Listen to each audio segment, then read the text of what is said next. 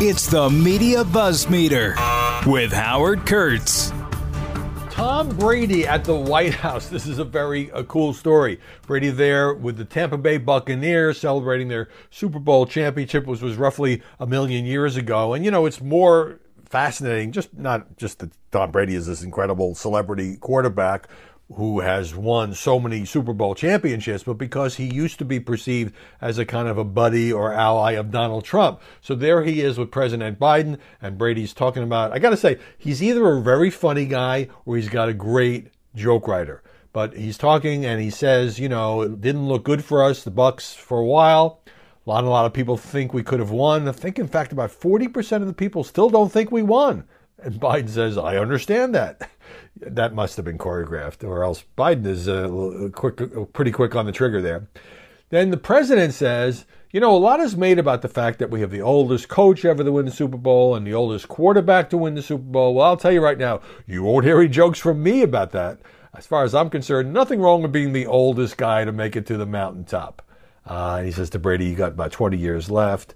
You're the best ever to play. I think that's undisputed right now. I mean, just look at the track record, even at his advanced age. More from Brady. Nice for me to be back here. We had a game in Chicago where I forgot what down it was. I lost track of one down in 21 years of playing, and they started calling me Sleepy Tom. Why would they do that to me? Biden says, I don't know. I thought that was pretty funny.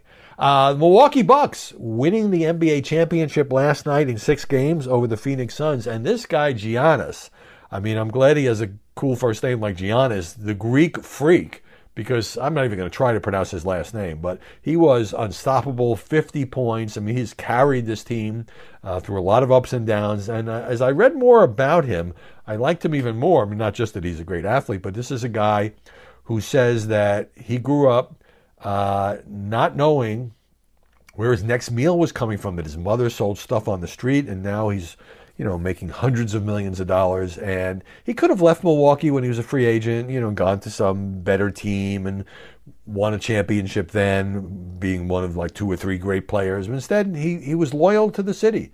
He stuck it out. He did it the hard way, as he put it, and I think that deserves a lot of credit. All right. Some more serious stuff, and there's nothing more serious than COVID-19. And COVID-19, unfortunately, tragically, heartbreakingly, you know, making a big comeback. I've been talking about the numbers, and when it started making a comeback to 20,000 new cases a day, this is pretty worrisome. Look at the percentage rise. Then it was 25, it was 30. Now, yesterday, 38,000 new COVID-19 cases. That's an increase of 195% over just the last 2 weeks. Deaths, unfortunately, are up as well. So the Washington Post has a story about a growing number of top Republicans urging their supporters to get vaccinated because there's this big chunk of the country that hasn't done it. We have these life-saving vaccines, and they haven't done it. As the Delta coronavirus variant surges across the U.S., it's now about 83% of the people getting affected are with this Delta variant. And that was sort of predictable. It's the way these viruses go. So here's Mitch McConnell, who's spoken out before, who had polio as a kid, who's spoken out before yesterday. He once again said these shots need to get in everybody's arms as rapidly as possible, or we're going to be back in a situation in the fall that we don't yearn for, that we went through last year. I want to encourage everybody, says the Senate Minority Leader, to do that and to ignore all of these other voices that are giving demonstrably bad advice. You know who else just got the shot? Steve Scalise, the number 2 House Republican, got the Pfizer vaccine over the weekend. He had resisted, but, you know, in his case, he says that he believes he had COVID and he tested positive for antibodies, and he wanted to wait and make sure other people could go first. But, you know, he knows it's symbolic. And in an interview with the Washington Post, he said there shouldn't be any hesitancy over whether or not it's safe and effective. But there is this partisan divide that I have decried again and again and again. A survey in May by CNN, 100% of Democrats in the House and Senate have been vaccinated. At that time, at least, only 44.8% of House Republicans and 92% of Republican senators could say the same. And then you have, you know, even when you're vaccinated, there's this question now, because you can still get it, but the symptoms will be mild. You're not going to go to the hospital, overwhelming possibility that you're not. So that's why the vaccine is so effective, these vaccines. But those 6 Texas Democrats, remember that picture of them on the plane? Well, nobody wearing masks, everybody smiling. Well, 6 of them now have COVID-19. Unfortunately, their symptoms are mild, but it does show you that in certain situations, it probably makes sense to wear masks. You have a White House official who is now a vaccinated official, who now has coronavirus. A top aide in Nancy Pelosi's office, vaccinated, now has the virus. Kevin McCarthy, House Minority Leader, I believe in vaccines. So the Washington Post portrays this as a positive shift. Now the New York Times has also a story today that blames the Republicans for all this, rather than looking at the positive side of McConnell and Scalise and others speaking out more forcefully. As the coronavirus surges in the states and districts, many congressional Republicans have declined to push back against vaccine skeptics in their party who are sowing mistrust about the shot's safety and effectiveness. So it's not what they're doing, it's what they're not doing. So it's kind of like glass half empty, glass half full. Washington Post says, hey, this is good, even if it's belated, that they're speaking out more forcefully. New York Times says, they're not doing enough. Most Republicans have either stoked or ignored the flood of misinformation reaching their constituents. Well, there's a pretty big difference between stoking it and ignoring it, although I do think speaking out is positive.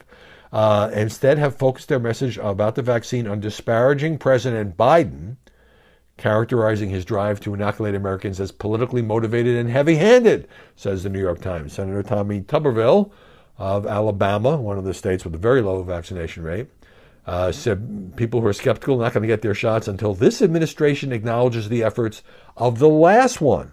Well, it just so happens, and I agree, Operation Warp Speed, and I've said, look, this was a major accomplishment by Donald Trump. Not everything he did, clearly. I mean, the failure to take the virus more seriously, at least publicly, for months, was a monumental blunder, and probably why he lost the election. But he did create Operation Warp Speed. And Kate Bedingfield, the communications director for the Biden White House, in an interview on television yesterday said it's a great thing that President Trump did that. So I think they're starting to get the message. But, the idea that if Biden just praises Trump more, then all the Trump people are going to go out and get it, all the Trump supporters, I think that's kind of an overstatement. I think if Donald Trump, as I said to Corey Lewandowski, were to become more frequent and more forceful in his advocacy of getting the shots, that would move the needle, excuse the pun.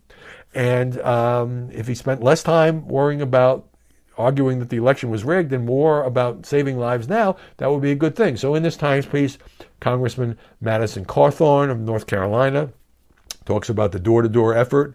He had said, I guess this is actually a couple of days ago, Right Side Broadcasting, if they do this, they can go door to door to take your guns. Then they can go door to door to take your Bibles. Well, is that going to scare people into answering the door when somebody comes to try to persuade them to get the virus? Obviously, nobody should be forced or coerced to get the virus, although there are more and more private companies and local governments are now in New York City saying if you want to be a health worker, you got to get the vaccine because that protects others, obviously. The Atlantic has a piece on more Republicans and conservatives speaking out. These include Ben Shapiro of the Daily Wire. I'll talk about him a little bit later. He has had this position all along. He says, get vaxxed. I did. My wife did. My parents did. Chris Ruddy, the CEO of Newsmax, which continues to air a lot of, Trump is great, the election was stolen, programming. He continues to be a confidant of Donald Trump. He published a column saying 6 months into his administration, President Joe Biden should be applauded for making a huge dent in the COVID pandemic, and goes on to endorse vaccinations. That's a good thing. But now there's this other New York Times piece about Fox News because, it's a very convenient thing for people who hate Fox to beat up on Fox. Fox is responsible for this. Fox is convincing people not to get it. When obviously, as I mentioned on yesterday's podcast, you have people like Steve Doocy, you have people like Sean Hannity, you have anchors like John Roberts and Dana Perino and Harris Faulkner joining in a PSA. So there are voices that are more skeptical or raising questions. There are a lot of voices on Fox, and I'm one of them, saying it's great to get this life-saving vaccine. Go out and get it. That all of the cases now and all of the people being hospitalized, I say all, 99%, are among the unvaccinated. So the New York Times takes note of this. Oh, Steve Doocy said this. Oh, Sean Hannity said this. And then we get into this mistake that was made. Okay, well, first of all, listen to this. The White House organized an informational briefing for Fox News producers and journalists this spring with several officials who are helping with the coronavirus response. So it sounds like the administration is singling out Fox. But then the next paragraph says, oh, the administration held similar discussions with other networks. So that's just routine. Then there was this is fascinating. Let me just read you what's in the Times story. Quote, there have been no high-level conversations between Fox News Media and the White House regarding our coverage, Fox News said in a statement. Quote, we had one routine briefing with the White House, referencing it earlier, in early May on vaccination rates, and our D.C. bureau personnel are regularly in touch with them on a variety of issues, as is the case with every network. So the Times publishes this, but what it doesn't publish is the fact that CNN made an accusation that turned out to be false and has kind of walked it back now, saying, sources say that the White House is so concerned that there's been high-level meetings between the White House and Fox News about coronavirus coverage. And that would suggest that, the Biden team is really worried about Fox's coverage. I think the Biden team should be concerned about reaching Fox's audience. I've invited Anthony Fauci on my program several times. I've gotten a no each time. I will try again this week. Fox News is more than just going on Fox News Sunday. I mean, Chris Wallace does a great job. In any event, the Times reports the denial, but not the fact that CNN made the mistake, reported something that nobody now says is true. And speaking of the former president, the new book out by Washington Post reporters Carol Leonnig and Phil Rucker, I Alone Can Fix It. They did an interview. Now they're out promoting their book. And Carol Leonnig said on MSNBC that Trump told them that the reason that he personally didn't wear a mask was that he felt it was important in his mind, here's the quote, looking strong, looking healthy, looking impenetrable, according to Carol Leonnig. Of course, he ended up getting COVID-19 anyway. She also said on the air, I will tell you, we learned in our reporting that the Chief of Staff, Mark Meadows, at the time, counseled the medical advisors and political advisors, no way, he can't wear a mask. He's already dug in on this. He can't do it because his base will basically rebel. Well, to put it mildly, that's concerning.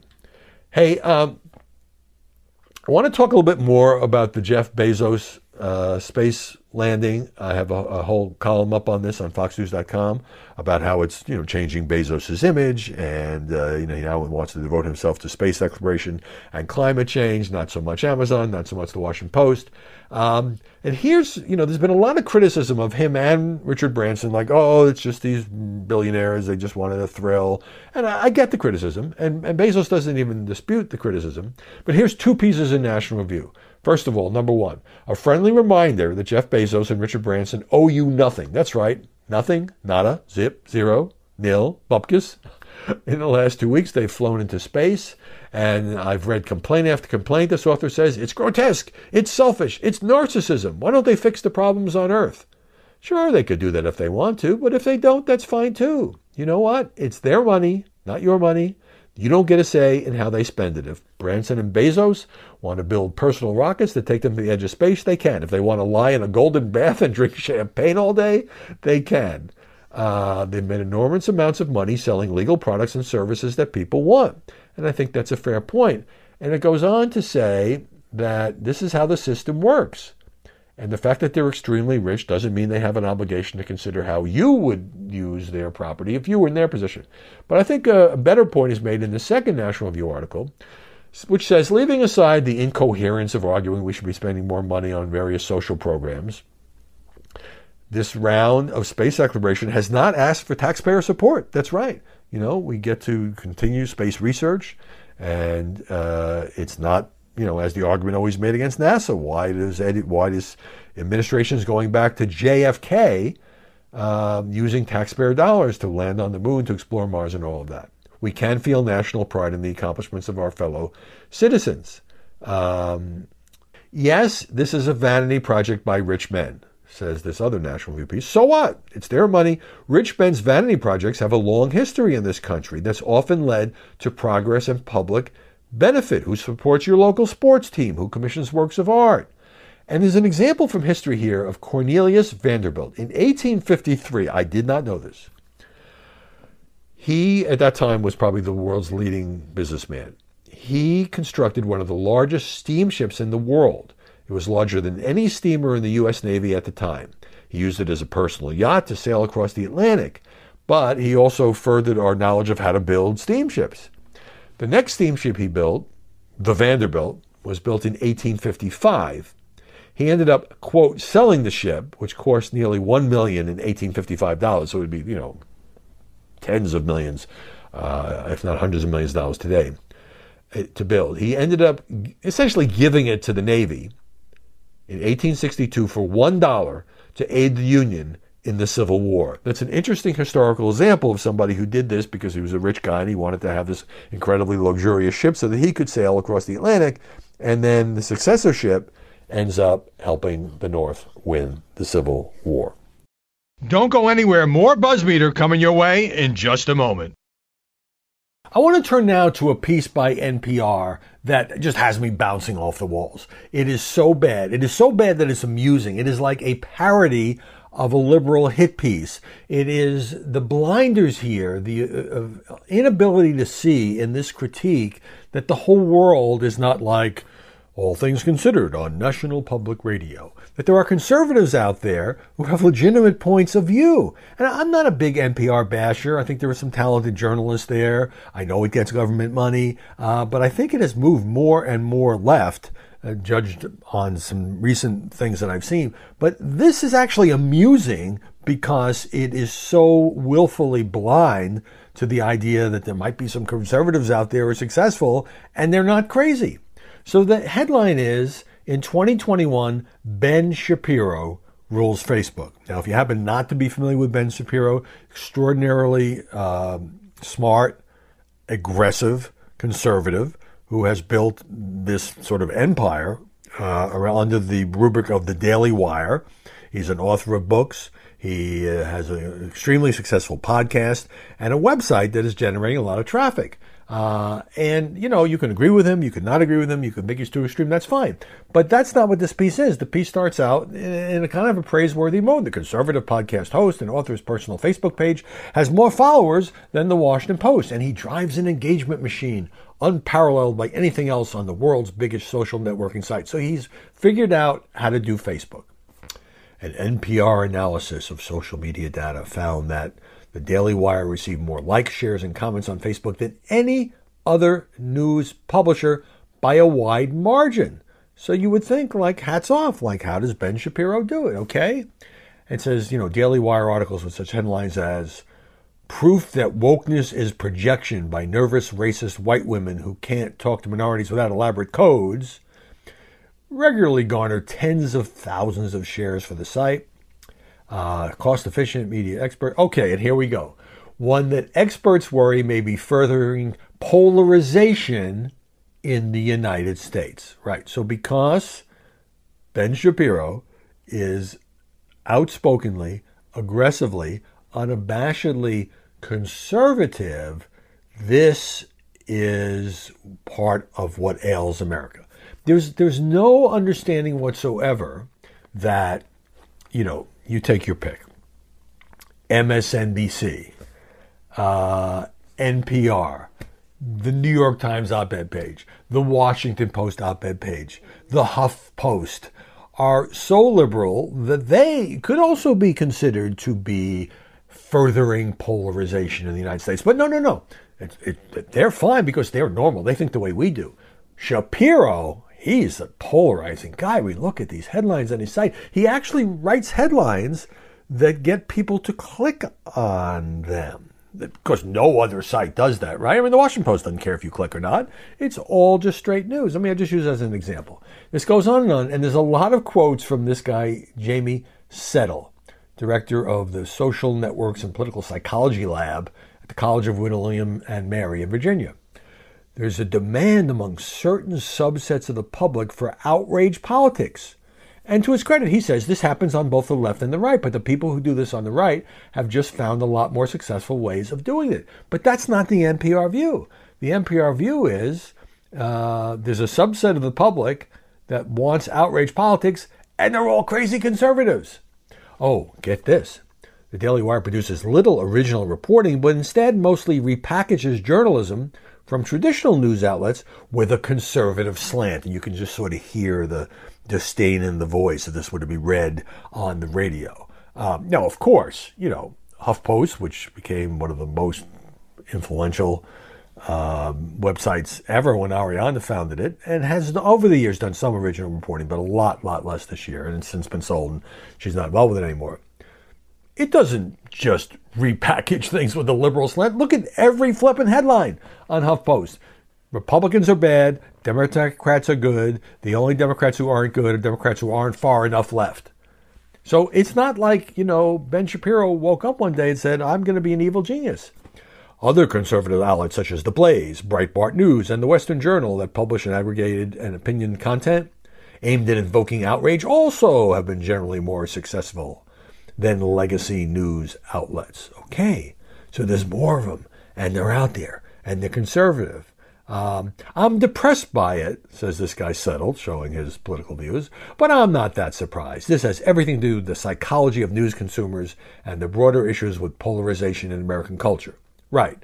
So, all the people that you watch on MSNBC, Chris Hayes, Rachel Maddow, Lawrence O'Donnell,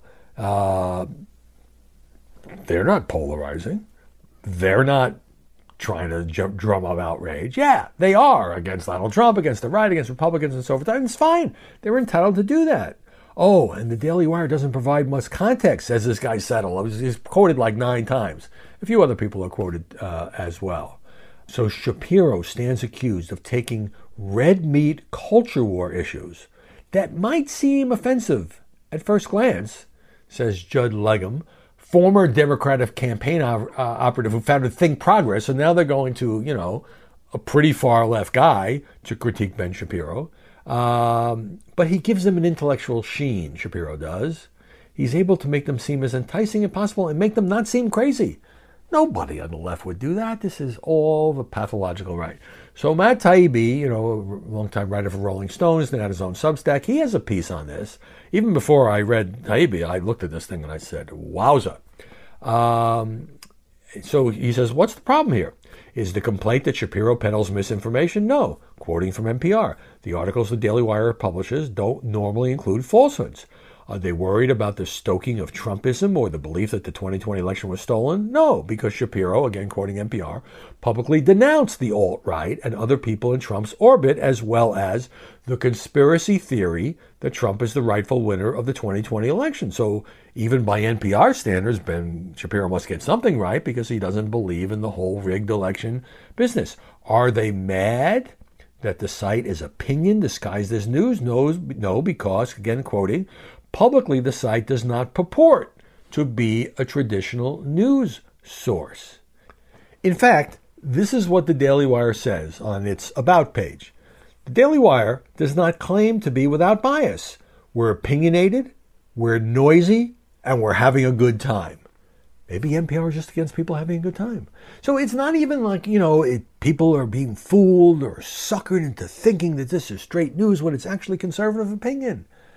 Again, you don't have to agree with everything Ben Shapiro says. I don't. I like some things he says. I don't like some things he says. But this notion that because he's so successful, he's fueling the polarization. He's masquerading as what he really isn't. That's not true at all. And just no awareness whatsoever in this NPR piece about the fact that liberals, lots of sites, lots of newspapers do the same thing, and they're just not as good at it.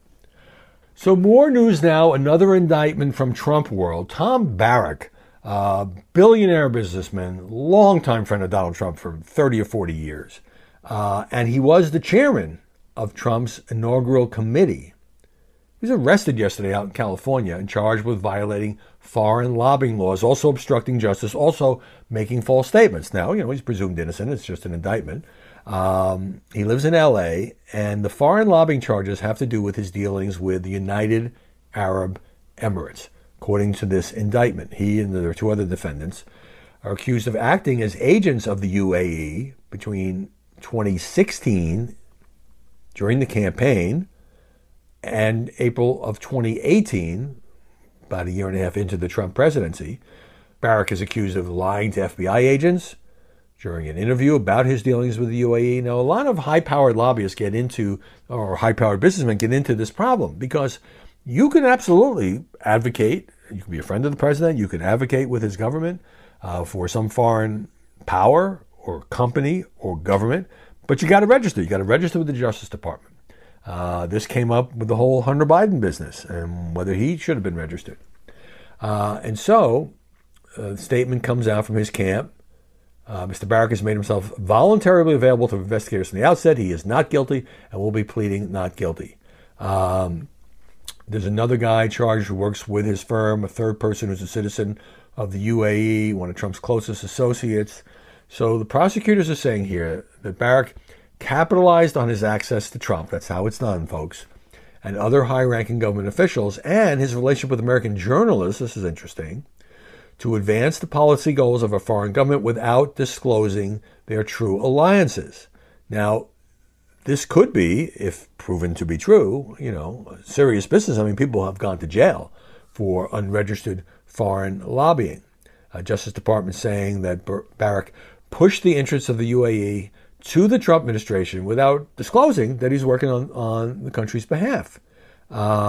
He's called in by federal prosecutors extremely wealthy and powerful individual with substantial ties to Lebanon, the UAE, and Saudi Arabia. It was said that he poses a serious flight risk because he's got vast financial resources, access to private aircraft, so he could just fly off somewhere and never get extradited. And some of the ties he has are with countries that don't have extradition treaties. But the prosecutors said they could envision a bail package for Tom Barak that imposes strict conditions upon his release from custody. Barak helped rescue they're good friends, helped rescue Trump's business empire decades ago when he was in some financial trouble. He was a top fundraiser for the campaign. He could have been an ambassador, but he turned that down. He was an informal advisor on the Middle East and he often would go to the region and try to get Trump more interested in the subject of the Middle East. So there's nothing in here that I see that says that President Trump knew about this or, was doing business with his friend Barak, without caring that he was representing UAE. Apparently, all the alleged criminal activity was on Tom Barak's side.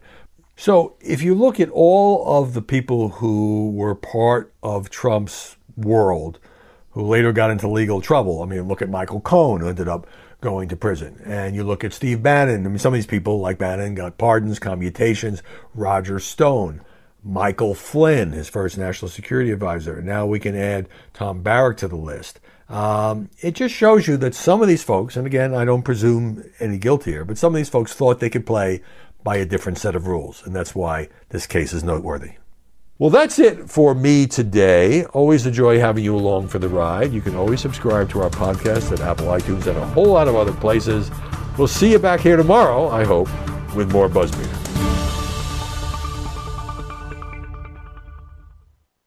The Fox News Rundown, a contrast of perspectives you won't hear anywhere else. Your daily dose of news twice a day, featuring insight from top newsmakers, reporters, and Fox News contributors. Listen and subscribe now by going to foxnewspodcasts.com.